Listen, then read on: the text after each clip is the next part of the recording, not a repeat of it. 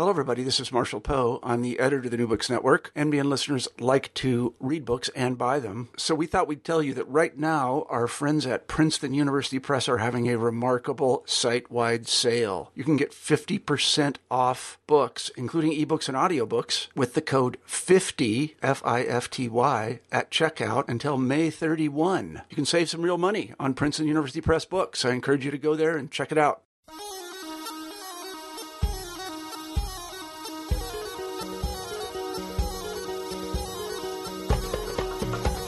Hey, welcome to New Books in Middle East Studies.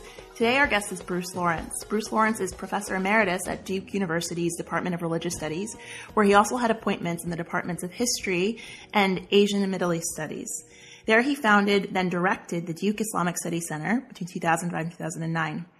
He received his PhD from Yale University and his bachelor's from Princeton University. He has written numerous monographs in the history of Islam in the Middle East and South Asia, including but not limited to New Faiths and Old Fears, the Quran, a biography, Sufi Martyrs of Love, and many, many more, including the book we'll be discussing today, The Quran in English, a biography, out from Princeton University Press in 2017. Welcome to the podcast, Bruce. Well, thank you, Nadir. It's my pleasure to be here, and thank you for organizing it. So we always start with a biographical question on the podcast, Professor Lawrence. How did you come to academia and specifically the study of Islam? Well, I certainly never anticipated either. When I was undergraduate at Princeton, I began in 1958. I was committed to doing a program that would prepare me for foreign affairs, especially I thought I would be going to the diplomatic corps, and if not that, at least something related to government or else international law. So those are pretty much the set of interests I had. And then my freshman year, I stumbled into a philosophy class. I was interested in just sort of taking a general humanities course, and it was a philosophy course that was labeled Islamic philosophy. I thought, that's really weird. I didn't even know there was such a thing. And the person who taught it was James Critchik. And Critchik was not only a very brilliant intellectual and marvelous lecturer, but he also wound up being a very hands-on mentor for me. And as I got deeper into that course and also then into the study of Arabic, Professor Critchik encouraged me more and more to sort of think about the deep scholarship that was involved in the behind and through the contemporary world. So I wound up taking actually 4 years of Arabic at Princeton, and then also did Turkish for 3 years. I think he's now retired, but Norman Itzkowitz was both my teacher in Turkish and also in Ottoman history when I was an undergraduate. But then I graduated, went into the Navy. I was also an ROTC. While I was in the Navy, I used a lot of my Arabic, but found that I wasn't so interested anymore in foreign affairs. And then had a chance to go to Harvard for my MA. I left that out of my biography, but went there and migrated from Harvard to Yale for my PhD, which I did with Franz Rosenthal. And so I wound up really going from thinking about the contemporary Middle East to being deeply immersed, almost one might say marinated, in the medieval Muslim world with Professor Rosenthal at Yale. But I also did Sanskrit because I was interested in kind of intercultural, cross-civilizational changes between Islam and other traditions. So I also did Sanskrit and learned Persian as well, and then found myself, after graduating from Yale in a degree that crossed between Middle East and religious studies, found myself hired at Duke University, was able to take leave from there after tenure to go over to India for 2 years in the mid-'70s, and there I really learned Persian, not just makeshift everyday Persian, but also literary Persian, as well as Urdu, and became interested in Islam, not just in general, but in South Asia. And ever since the late 70s until now, one of my interests has been not just the Islamic past, but its development, the development of scholarship, and of course also communities, and very much movements of different kinds that emanate from Asia. And that's pretty much it in terms of my biography. I went, from Princeton to Harvard to Yale, and then Aligarh. I was at a place called Aligarh Muslim University for 2 years in the mid-'70s. I've also taught at Chicago and Dartmouth along the way, but just for short stints. I also did one semester at Oxford in England.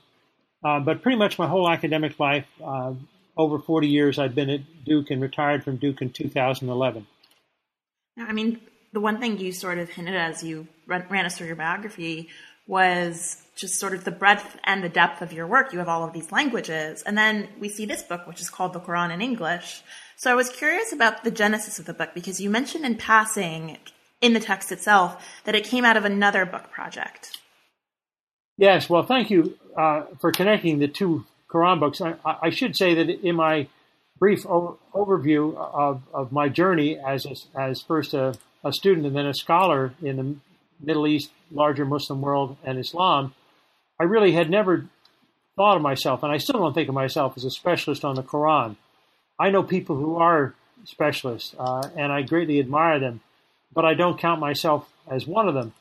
So I was really surprised back in, I guess it was 2002, so 15 years ago. I was invited by a popular publisher, Atlantic Books, to do a book called The Quran, Qura, in the Quran, a biography, and I declined. And then the inviter came back and said to me, "Well, would you please, give us some other names?" And I did. And then he wrote back. His name is Toby Mundy. Toby wrote me back and said, "Well, actually, we've considered all them, and we still want you to do it." And I really was curious, but really not tempted, because I had other book projects that I was doing at the time that I was invited to pursue the Quran biography. But it was my wife, who also is a colleague of mine. She's not only my life partner and soulmate, but she's also my goad and catalyst for a lot of things. And so Miriam Cook is her name. Miriam said to me, why don't you do this? Because you've always talked about the Quran. This is a chance to do a different sort of Quran book. So with her encouragement and also with support that she gave me in a couple of the chapters, I decided to do this book, The Quran, a biography. It was part of a series called Books That Changed the World. And I think there were eventually 10 books, but only one other that dealt with religion, and it was by a writer called Karen Armstrong, who's much more popular writer than I'll ever be. And Karen Armstrong wrote a book called The Bible for the series Books That Changed the World. The Bible, a biography, whereas mine was The Quran, a biography. So that book, first of all, did two things that I've never done before in any book. It gave me a sense that writing for a popular audience is far different than writing for one's colleagues or a larger academic audience. So one of the things I had to do, which I must confess is still very difficult for me, is to not include footnotes. To eliminate all kinds of documenting apparatus, whether it's endnotes or footnotes or even bibliographies. And I protested to the editor when the editor told me I couldn't have footnotes. And I said, well, how can I avoid plagiarism? And actually, there's a woman editor who I worked with, and she said to me, well, what you do is you just have a section at the end called selected reading. And as long as you mention some of the books on which you've relied in the chapters, then you don't need to do particular footnotes if you're going to use something paraphrased rather than direct quote. And I must say, I did 15 chapters. It was really, really difficult. But in a strange way, once I got used to it, it made me feel that I had not accurately written or not well written some of my earlier books, because it was so much more easeful to read. And the only other thing which I had to do that was almost as hard as not including footnotes or rolling them into something called selected reading at the end, was to write, insofar as possible, to write direct discourse without using adverbs. I mean, I think you definitely learned a lot from it, because this book, The Quran in English, the one we're discussing today, and the Quran in English is spelled Koran, and that's a very conscious choice on your end. And we'll get into that. It reads very well. It definitely is something that a non-specialist can pick up. But I also think it's very funny. I hear that repeatedly from academics that, when they write for a popular audience, they write with lots of footnotes, and then they have to cut them out. And that's one of the most painful things they have to do. So I definitely empathize. So the way the Quran in Arabic has sort of been portrayed both in the historiography and the way academics approach it, but also in the way that Muslims themselves interact with the Quran, it's tied inherently to the development of the Arabic language. And you, of course, start off this book about the Quran in English with a whole chapter about the Quran in Arabic. So how did you go about sort of picking the story of the Quran in Arabic that were necessary to the telling of the Quran in English? Well, it's a great question, and it was one of the negotiating points I had with the editor, Fred Appel from Princeton University Press, who commissioned this book. I mean, the reason why it's called, I didn't explain it, but I should just add, the reason why it's called the Koran, K-O-R-A-N in English, instead of the Quran in English, is when I did the deep history, I realized that the term Quran had a really specific trajectory, a genealogy of its own, and that if I was going to talk about a biography, not my own overview or my own preference for what should be the Quran in English, I would have used, of course, the Arabic spelling Quran, Q-U-R-A-N. But since it's an historical work, it has, as it were, a trajectory that is diachronic rather than synchronic. I thought I should use this term, the Quran, in English. Again, a large debate with the editor initially. I mean, Fred Appel was eager to have me do the book.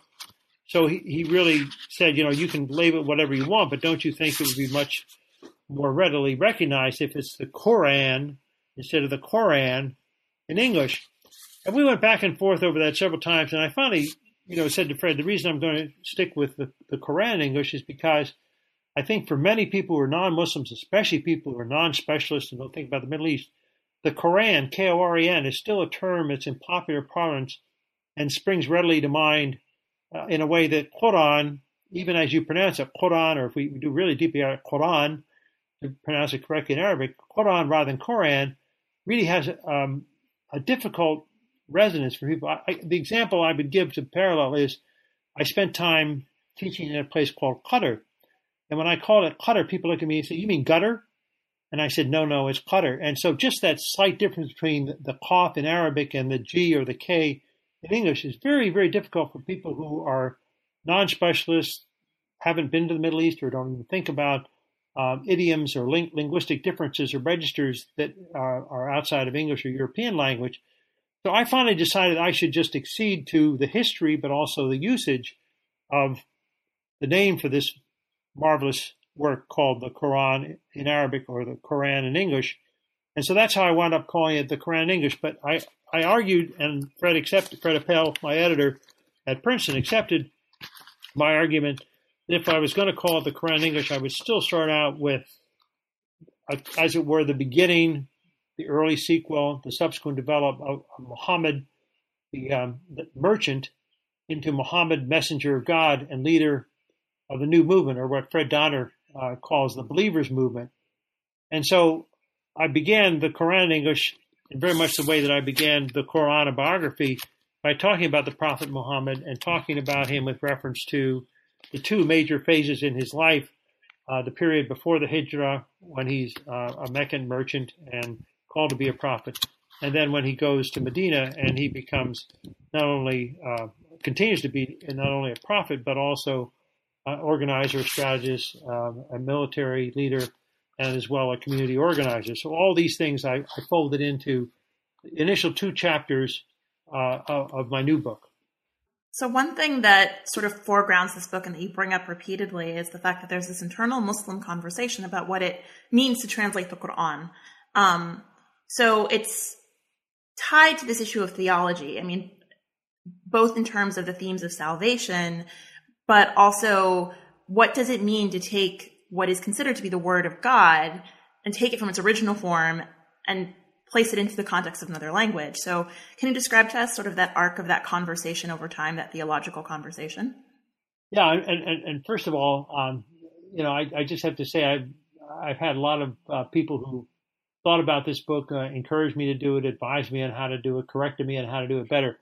But I've never had a question quite like the one you just posed to me about the arc of a conversation about the Quran as an Arabic text and what that means in terms of theology. So I love the question, and I congratulate you and thank you for having framed it as the arc of conversation about the Quran or the special status of the Quran if one uses the Arabic the Ijaz al-Quran, or the inimitability, the incommensurability of the Quran in Arabic with the Quran in any other language.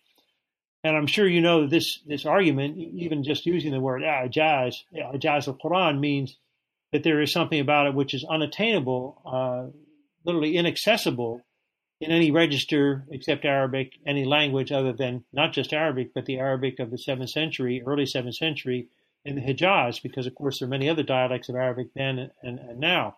But that idea that there is an early Arabic, an Arabic that was spoken by another source, attributed to the Archangel Gabriel, another source, the unknown al-Ghaib in Arabic, from the al-Ghaib through the Archangel Gabriel, these intermittent disclosures to the Prophet Muhammad from 610 till his death in 632 are, when they're put together in a single book known as the Quran, or the Holy Quran, or Quran al-Majid, or Quran al-Karim, and it's something which, for many Muslims, because of the stature of the Prophet Muhammad, as not someone who spoke and then other people wrote down things about him. He directly spoke what was revealed to him as the divine revelation, or wahy. And so the wahy from the Archangel Gabriel, Jibreel, that came to Muhammad was therefore in a language that for many people today still not only is to be revered and remembered and followed, but it cannot be understood, much less translated, in any other language. So the only function of a translation would be to serve as a supplement or commentary on the original Arabic, but not as a replacement. So there are many people in pre-modern times. I'm sure you know the Iraqi poet Jahid, who said, you can do various things in double registers, because he also knew and loved Persian. You can do many things in double registers, but the Quran can only be in Arabic. It can never be translated into Persian or any language.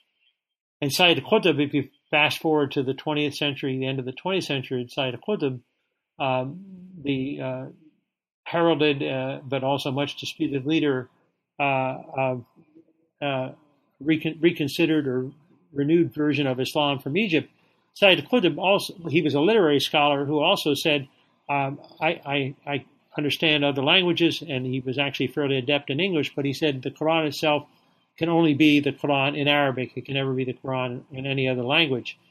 So it's not just Muslims, like Jahid Qutb and a whole range of others, but also many non-Muslims have said, Arabic poetry, it's just another register. It's so refined, and it's so text and region specific that you can't translate it. So, for instance, Stefan Wild, a very major German scholar, has argued, and I've used him in my book, cited him in my book, saying, even though he's not a Muslim, he completely accepts the argument that the Quran can't be translated, as does his Muslim compatriot Murad Hoffman.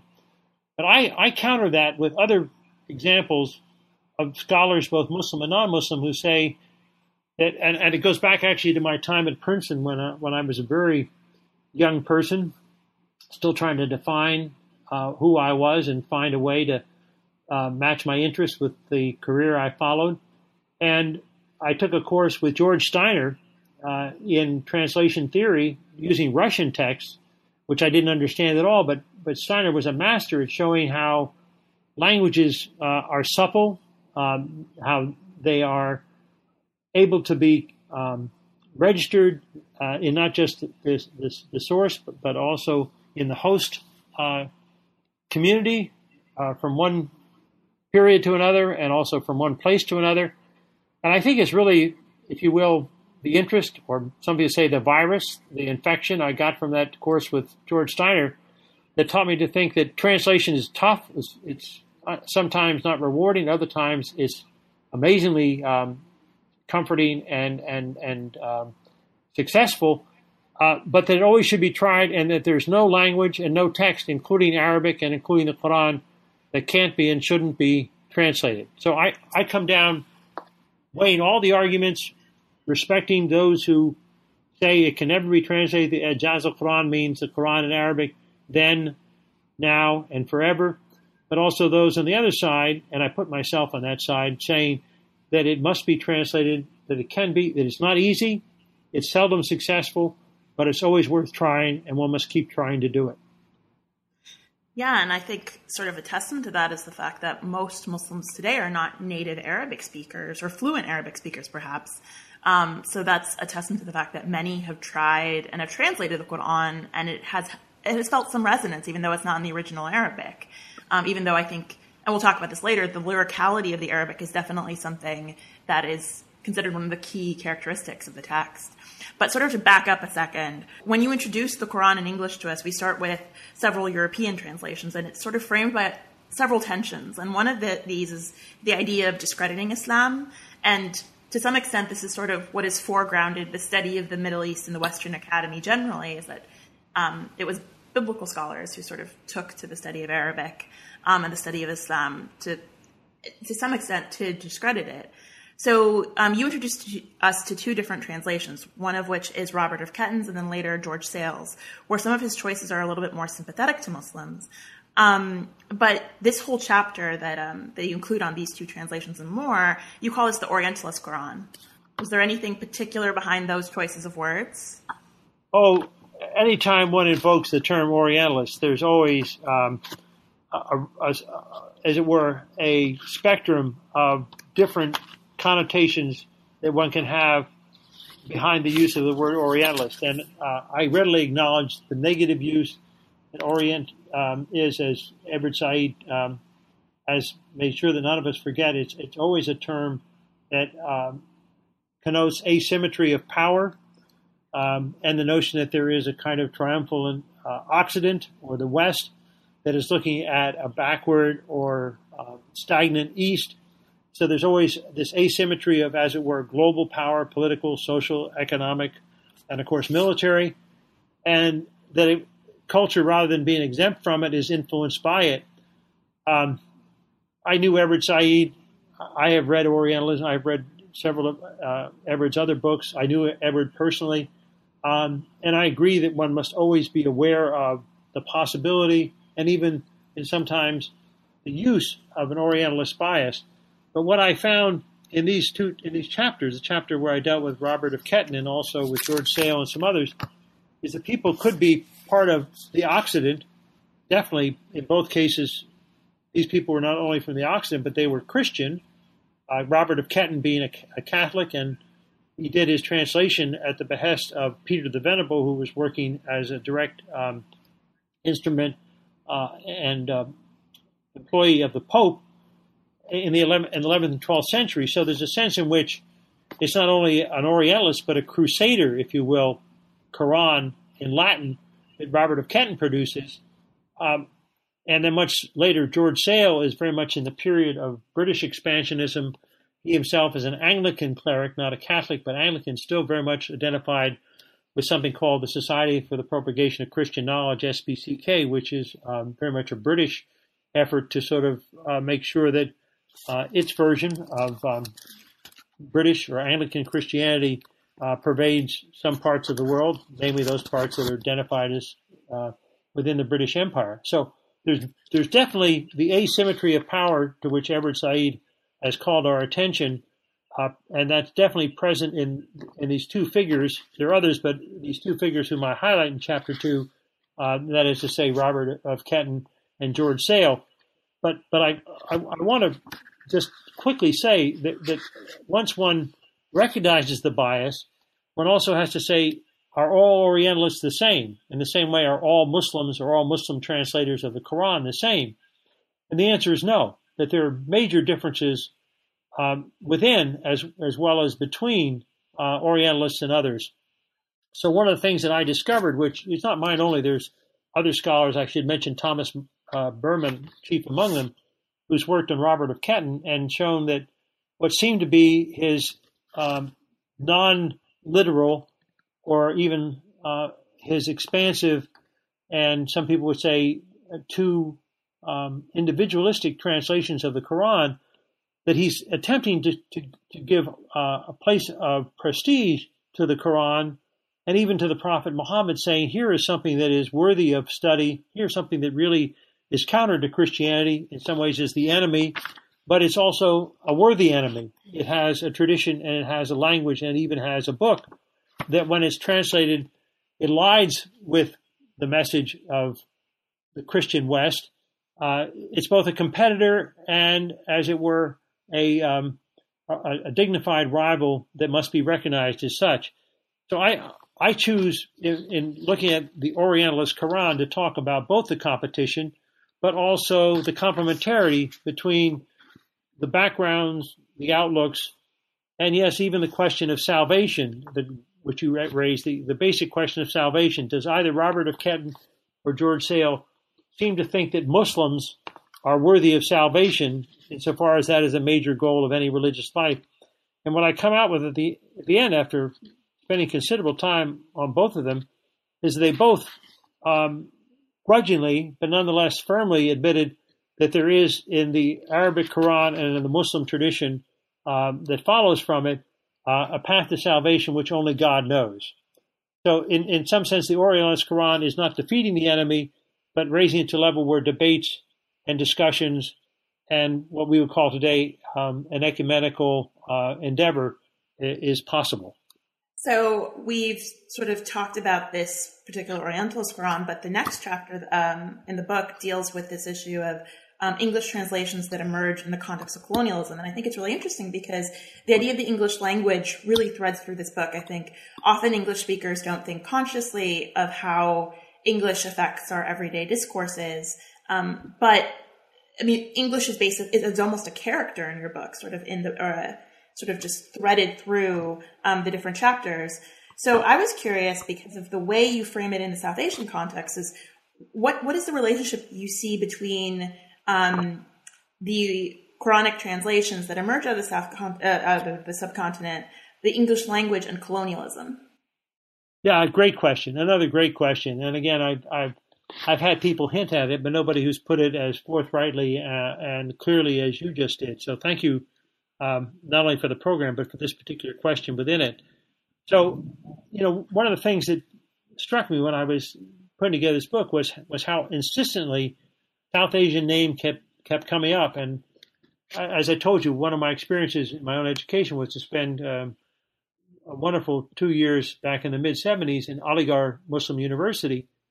And because of that, I've retained associations and friendships and collegial opportunities at Aligarh from the mid-'70s till now, the middle of the second decade of the 21st century.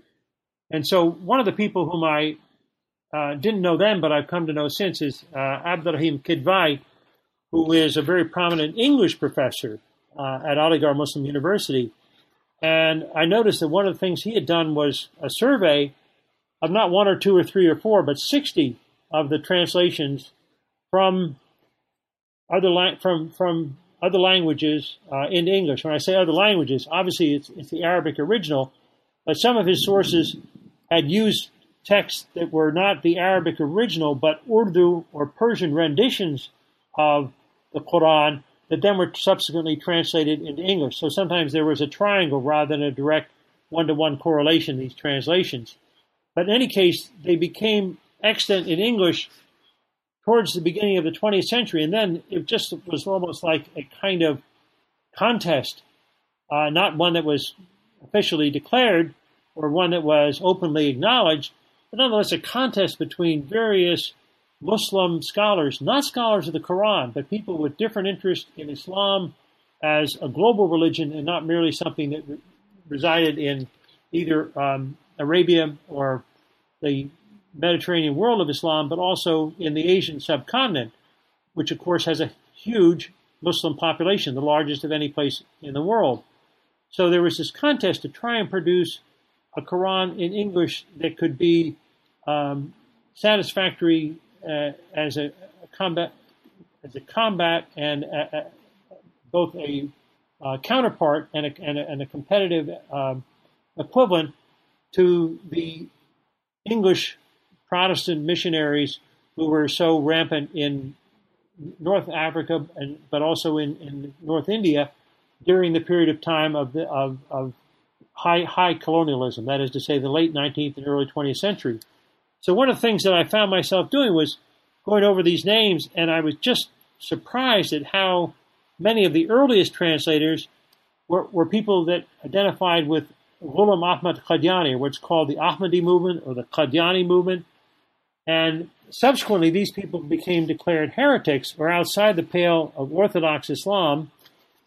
But in this period of time, which was a period of great flux, both politically and socially, but also religiously and culturally in North India and South Asia generally, many of these very devout Ahmadi translators also had friends who were Sunni Muslims and non-Ahmadis. And so I became curious to see how they interacted with each other, what was the competition and what was the level of clarity that each hoped to achieve. And I found myself at the end of this chapter saying the Ahmadis were finally bested by Sunni Muslims in the field of dawah or competition for trying to convert people. But in terms of the translation efforts, the Ahmadis set up a prototype for how to render the Quran from Arabic, not only into Urdu, but also into English. It was followed by their competitors. So it's the irony that there is a lot of interest in...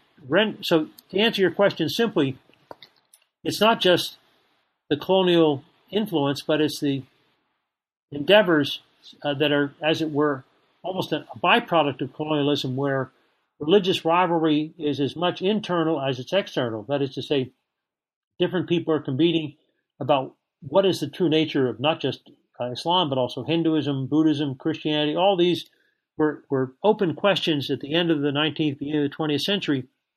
And so what happened in the subcontinent is the Ahmadis did some of the earliest translations, and others did translations that were different and often cited the Ahmadis as ones that they didn't like or disapproved of. But in almost every case that I could trace, they were the ones that disagreed from and departed from the Ahmadis, nonetheless were indebted to them for the clarity in which they picked the format to do it. In other words, to make it accessible by verses with some commentary, introducing each chapter so that people knew when there was what's called Asbab al-Nuzul in Arabic. The occasions of revelation were known, so that one could identify, as it were, the history of the 114 chapters of the Quran, in addition to getting the translation in English. And the two big differences that were huge were not just about whether or not you could translate the Quran into English, but whether you translated the name Allah into English as God, but also the question of whether or not you could render the whole of the Quran in English without having the Arabic equivalent side by side. What's called a interfolio translation, where you've got one page in English and its counterpart in Arabic. So there was huge debate about that goes on from really 1900 to the present. For the last 125 years, you could say this has been something that's been contested, and I think it's going to go on for the remainder of the present century. No, I'm really glad. I mean, I was just thrilled when I opened that chapter to see that the Ahmadis were included, because often we sort of stick to the Sunni majority in the historiography or even in mainstream discussions of Islam, and to see this group, which is so critical, as you demonstrated, to the development of Islam as a modern 21st century religion, it was really heartening to see, just because that group has just faced many challenges wherever they're found, even in this country, in the U.S. So something else that sort of, again, is threaded through the book is all these themes. Even though the book is very clearly divided topically, you just sort of weave all these themes in. And again, that's what makes it so readable, is the idea of lyricality and how the text can be translated. And you've touched on this before. You just mentioned the idea of the word God, but at several different points in the book, you use other points of comparison, other verses. Can you give us some sense of how your subjects, different translators at different points in the movement, attempted to deal with these issues of lyricality in particular, how to render the text more poetic in English? Well, again, like your previous questions, this one is something that has a precedent in some other questions I've been asked, but no one has put it quite as clearly and directly as you just did. So I should maybe say, in trying to answer this question, I should just say that your trajectory, your academic trajectory, many decades after mine, still parallels mine in going through Jordan. Because you mentioned that you had taken a intensive course in Arabic in Jordan. I wasn't going through Jordan to study Arabic. I was actually on my way back from different lecture tours that I had made in both Saudi Arabia and the Gulf and also Egypt. And I had a stop off in Oman on my way back, and the plane got delayed, and so I wanted to spend a couple days on my own, as it were, in Oman. And a friend of mine introduced me to a local journalist called Ibrahim Abu Nab. And Ibrahim turned out to be a very wonderfully gracious host. Invited me, at first for tea and then for dinner. And finally he said, I can understand that you've really done a lot of work on Islam, even though you're not Muslim. And would you like to talk about translation? And I said, oh, that's something you can't do. I took the standard Orthodox thing, so, you can read the Quran in Arabic, but when you have to translate it, you just paraphrase it. You don't actually embody the sense of the Arabic. He said, well, I've been a devout Muslim all my life, but I disagree with you. Can you come over to my house for dinner and let's talk about one thing? And I said, what's that? And he said, the basmala. I said, well, we could get that finished with that before dessert. I mean, that's pretty easy. And I told him my quick and ready translation of the basmala: in the name of God, the merciful, the compassionate. He said, well, let's talk about it some more over dinner. So the end result of that dinner was a friendship which lasted until his death. Unfortunately, he died later in the 90s, but for about 3 or 4 years, he and I were in intense conversation, and we were just on the cusp of the internet. So sometimes I actually have long letters from him that I got before we started to communicate by the internet. And when I did my earlier book, the Quran, a biography, I dedicated it to, I'm just reading from it, Dr. Ibrahim Abu Nab, who lived the truth of, quote, seeking God's purpose every day, unquote, Quran, Surah Al-Rahman, verse 29. Now, if you looked up Surah Al-Rahman, verse 29, you'd be hard-pressed to find out how he conjectured that meant in English, seeking God's purpose every day. But that's precisely his point, is that he didn't take the literal meaning of any verse, including this particular wonderful verse from Surah Al-Rahman, in its literal initial Arabic. He always wanted to have it as a purposeful counterpart in English. And I think he was the one who gave me the courage to think if he could do it, and he did it as a devout Muslim and somebody who was a PhD in English literature from Indiana, then I could try and do it my own humble way with some other resources that I had. So we spent a long time talking about the basmala, and I won't because we're having a short rather than an all day or all night interview. But the short end, the summary of our long discussion, which by the way went on from 8 o'clock until Fajr prayer. So we talked for almost 8 hours on just this one question of how do you translate the basmala into English. At the end of it, he said that he preferred to have, in the name of Allah, the compassion, the compassionate. And so I said to him, well, first of all, in my humble view, you can't approach or expect to reach an English-speaking audience or an audience that's majority English-speaking, native English-speaking, if you don't translate Allah as God. So we differed on that. And then I said, secondly, I don't think you can use two adjectives because Rahman and Rahim are both adjectives. You can't have one be a noun, the compassion, and the second one be the compassionate. So we agreed to disagree. And then he said, well, tell me, what is yours? And so I said, well, I prefer in the name of God, full of compassion, ever compassionate. And he kind of looked and he said, well, we spent a long time in this. I guess we both agree that we respect the other's difference.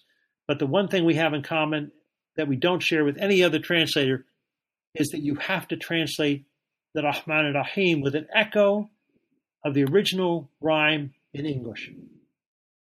So if you look, and it's a very simple test, it's, people have been joking about what you have as a simple test of whether someone's telling the truth or not in public affairs. Well, the simple Abu Nab test about Arabic is if you have something that's so common, and everybody whom I've ever met who knows anything about Arabic, and especially anybody who's Muslim, knows that the basmala is the heart of kind of not just the Quran, but everyday piety as well as salat and one's outlook. So Bismillah ar-Rahman ar-Rahim just flows off the tongue and readily in conversation. But to render this in English respectfully and lyrically, one has to have a higher register than just saying in the name of God, the Beneficent, the Merciful, because it doesn't rhyme. The Rahman and Rahim don't rhyme. So one of the things that I learned from him is that it's not easy. It's challenging. It's a continuous challenge and difficulty, but it's absolutely necessary that when you have Saj, or rhyme prose in Arabic, which is most of the Quran, you have to at least get an echo of the Arabic, or else you are succumbing to those who say Arabic stands by itself. The Ijaz al-Quran means you can only provide a complementary or a parallel text, but you can't ever provide a substitute or something that at least is an echo of hope for those who don't know Arabic in whatever language, and in this case, English. So I became convinced because of my delayed, unexpected, people would say it's either barakah or just good luck. I think it was maybe both, that I happened to be in Amman the same time as Ibrahim Abdel-Nab, and we struck up this friendship. It was only 3 days old, but it lasted for another 3 or 4 years afterwards.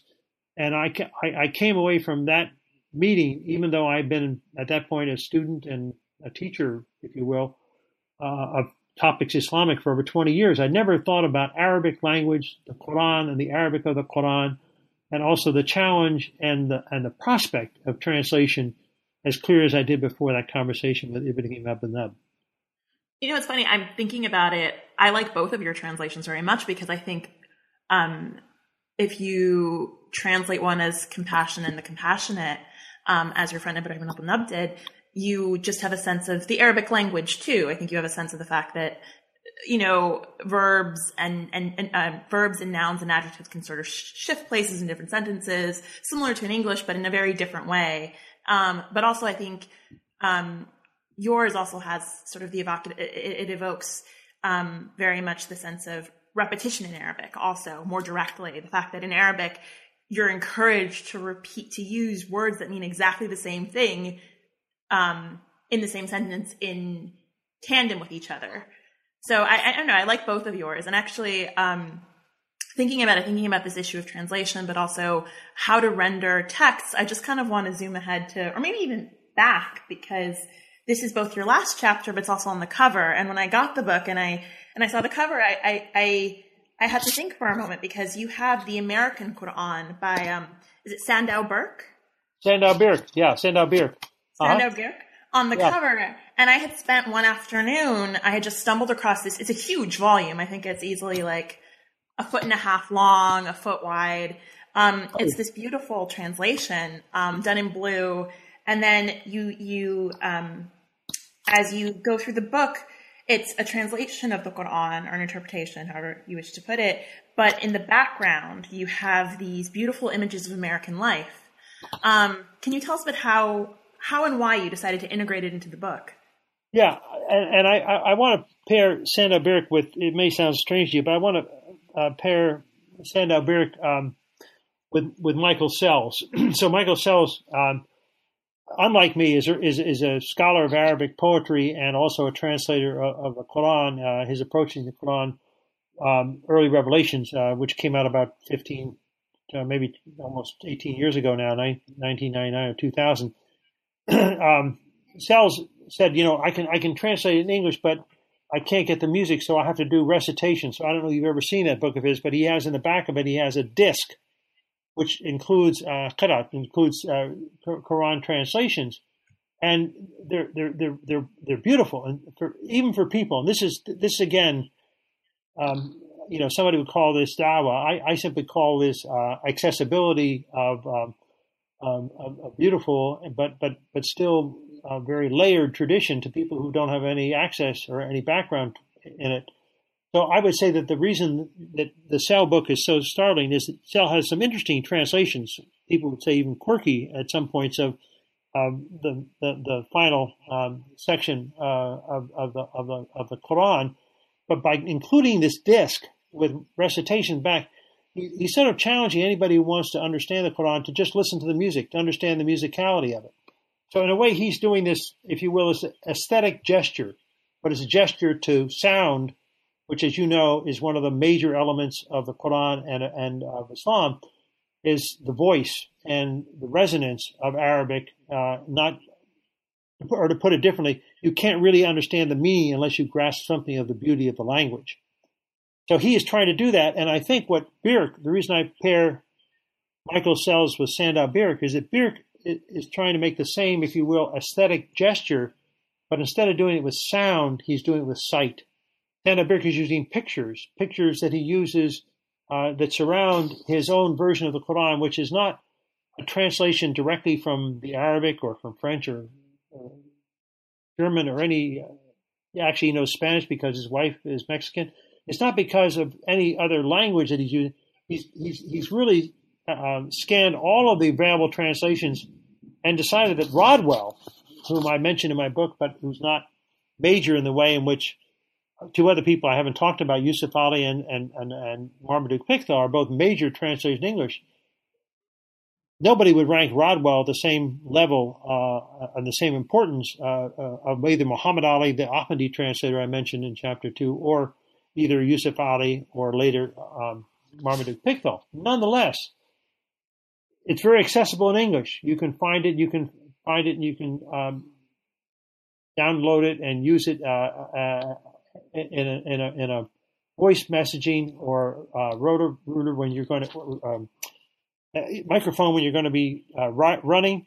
So there's lots of ways in which Rodwell has been made accessible as a kind of early, accurate translation of the Quran, again by somebody who's not Muslim, but somebody who has a feel for the Arabic language. And so this guy, Sandow Birk, used Rodwell as the basis, but then he interspersed it with others, and the major one he used besides Rodwell was Muhammad Asad. And I think this is, to me, what really makes the two elements. The one that you notice is the bulk of it, because he used all these images that portray a single line of the Quran to give you a frame border that kind of forces you to look in the text and look from the text back to the image, as it were, to kind of do a visual commentary or tafsir in modern 21st century English. But the other thing he does is he lifts out certain phrases from Muhammad Asad, which is another big, bulky book. I don't know if you've ever tried to buy or take out from Firestone a copy of Muhammad Asad's Message, the Quran. But in its small version, it's maybe weighs, 8 pounds, but in its larger version probably weighs 12 pounds. So again, these are big books, not only big because they're important, but big because the people who've done them have decided that marketing for a mass audience is not their major issue, but making sure that what they market reflects the beauty and the complexity, both the beauty and the complexity of the original. So Sandow Birk does not compromise on size. As you said, it's a huge thing. It's maybe 8 inches by 14 inches, and it weighs at least 12 pounds. I often joke when I go to talk with people and they say, we really like Birk, but it's too heavy. I said, carry it in a book bag and make sure that you share a copy with a friend, because it's too heavy for one person to carry. But it's worth the effort. It's worth the heavy lift, and because what he has done is to go through and transliterate and transcribe not only the translation of Rodwell, but also with interspersed sometimes from Tom Cleary. I didn't mention Tom Cleary, but that's another modern translation by somebody who's not a Muslim, but somebody who's very poetically gifted, Thomas Cleary, the Quranic translation, which was a follow-up from his earlier one called the Quran, abbreviated the Quran, the essence of the Quran. So there's a sense in which both Cleary and Asad give Sandow Birk license to kind of modify, if you will, update, to access the original text of the Quran in English with a more readable form of Rodwell. But I think what led me to put the cover that you liked, or the cover that you noticed of Sandow Birk on the cover of my own book, was I couldn't find out enough about him online, so I finally called him, wound up having a long conversation, and I finally said to him, for lots of reasons, I think Surah Yasin, Quran 36 is sort of the heart of the Quran. I know there's Surah Al-Fatiha and Surah Al-Ikhlas that could also be called the heart of the Quran, but Surah Yasin has a certain echo. I don't need to explain it to you, but for some people I have to say, well, it's really used in funerals, but it has a lot of meaning before death, and it has a lot of meaning and value after death. So in one sense, Yasin is really a crucial, but unlike Fatiha and also unlike Ikhlas, it is simply 2 letters. And so many people, when you say Yasin, you might as well be talking, which you are talking, a foreign language. They don't understand why it's so important. And what Muhammad Asad did, and Sandow Birk followed him, was to translate Yasin as, "O human being." And you don't find this anywhere. You don't find this in Rodwell. You don't find it in Cleary, Yusuf Ali, Pickthall. None of these predecessors, they all followed deliberately repeating the Arabic and English as Yasin. But Muhammad Asad said, if I'm going to, and if you read his introduction, it's a fascinating introduction. He says, if I'm going to make the Quran accessible to English-speaking readers, I have to translate every word possible. So he translates Allah as God. He has specific renditions for Rahman and Rahim. Every single word that he can, he translates in English. And when he comes to a chapter title like Yasin, he looks at all the commentaries and says, oh, there is this one commentary that says actually in a kind of Arabic dialect at the time of the Prophet Muhammad, Yasin could be an abbreviation for Ya Insan.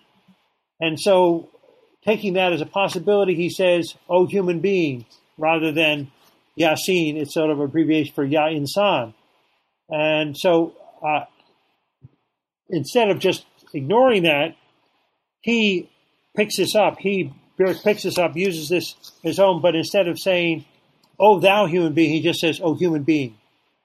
So he's direct. He's both embracing Assad's translation. First of all, he's saying it can be translated, which many people say, oh, Yasin is only Yasin in Arabic. He's first of all agreeing you can translate, but secondly, what he's doing that is, I think is marvelous, is he's, as it were, updating. He's making what Assad tried to do in 1980, he's trying to do in 2016, 35 years later. He's trying to make it more accessible in English by saying, oh, human being, and then he transcribes the rest of the Surah Yasin in marvelous block English with this image of the fields around that echoes the one verse that you see around you, everything dead, and I bring it to life. So I think it's both what I call imitative, that is, say Sandow Birk imitates some predecessors, but it's also innovative because he's using new instruments, in his case, art, border art, interesting calligraphy, a new format for the Quran to introduce its message for people who basically may be interested in Islam, puzzled by the Quran, but never thought about something called American Quran. Yeah, I would highly encourage, in addition to picking up your book, but to look at the front cover at the very least and just admire this particular excerpt of sorts from the American Quran by Sandow Birk. So before I let you go, I was wondering if you could tell us a bit about what you're working on right now, any current projects, anything you're looking forward to. Yeah, well, thank you for the question. And one of the things I did in this book, which I hesitate to do, but if you read the chapter where I call the Quran Up Close and I talk about rhyme prose, I mentioned sort of two of my favorite people. Not that I don't have lots of people that I in conversation, but two of my favorite people are who do work relating to the Quran is a scholar named Shaukat Turawa, who's now head of the Middle East Studies Department at Yale University. He had been at Cornell for a number of years. He's a PhD from Penn under George Makdisi. And he's not, a widely heralded scholar. I wouldn't, certainly not at the level of Michael Cook or maybe even perhaps Qasim Zaman. He's a different sort of scholar than either of them. But he's very much involved in translation and in thinking about so he's done a lot of what I would call first efforts at rhyme prose of the Quran, picking up some of the elements of Sajj from the Quran and trying to echo it in modern English. So in that chapter, if you remember that chapter where I talk about rhyme prose matters, I refer to his translation and how it was very helpful to me to use it in thinking about Surah Al-Fatiha, Surah Al-Ikhlas, a lot of the shorter chapters, but also some of the longer ones, including Surah Maryam, where actually I I went through line by line with Shaukat on how to render some parts of that, which is in all the translations. And I would sort of put this down as a stake in the ground and defy anybody to say there's a more difficult chapter. Of all the chapters where when you say, okay, we accept the challenge to translate, we also accept the prospect that you can get an equivalent in English of what's in the Arabic Quran. Surah Maryam, the 19th chapter of the Quran, to me stands at a level of difficulty, but also reward that's beyond any other that I've attempted. So I helped Turaba with what he did and what he published in the Journal of Quranic Studies. But then later on, so Turaba and I still have an ongoing project where we're hoping to do something which is going to be called the choral Quran. That sounds like a funny term, but choral meaning there are going to be different voices on how to translate the Quran. And we're still in negotiation with NYU Press that very much wants to do a combined work from the two of us. But we're thinking of doing something where there are 114, as you know, 114 surahs or chapters of the Quran, where we go and get a sample of each person who is a major translator and have them do their rendition and include all these different samples and just say a word or two about what their approach is and then give an example of it by this translation that we include. And believe it or not, we've got 130 prospects, and we have to narrow it down to 114 of different people who are serious enough, important enough, well enough known translators of the Quran into English that we could select for each one a chapter of the Quran and have the composite version of that be called a choral Quran with our own commentary. So that's one project that I'm doing with Shaukat Turaba from Yale. The other one that's I think that will probably get done, maybe not next year, but maybe by 2019. But if something that's 2020, which seems like a distant goal, but it's going to be here in 3 years. So a 2020 goal for me is something I've been working on with another scholar, another collaborative project named Rafi Habib. Have you ever heard of him? Probably not, because he's a scholar of English literature. He's obviously a Muslim, but he's as it were, kind of lay Muslim, like a lot of the other people who've translated the Quran. He's not a specialist in either Arabic or Quranic studies. But Rafi Habib has been somebody I've talked with for the last few years. And actually, we decided to accept an invitation from Norton, the same publisher, that, by the way, that published Sandow Birk, the American Quran, and also we didn't mention Jane McAuliffe did her own rendition of the Norton Critical Edition of the Quran, which is essentially Pickthall updated. So W.W. Norton, which is a major publisher for New York, does a lot of different books, including the two I just mentioned, one by Birk and the one by Jane McAuliffe. They approached Rafi Habib and me to do a joint translation in verse of the entire Quran. So we've been at it for now 3 years, and I think we're going to be at it for another 3 more years.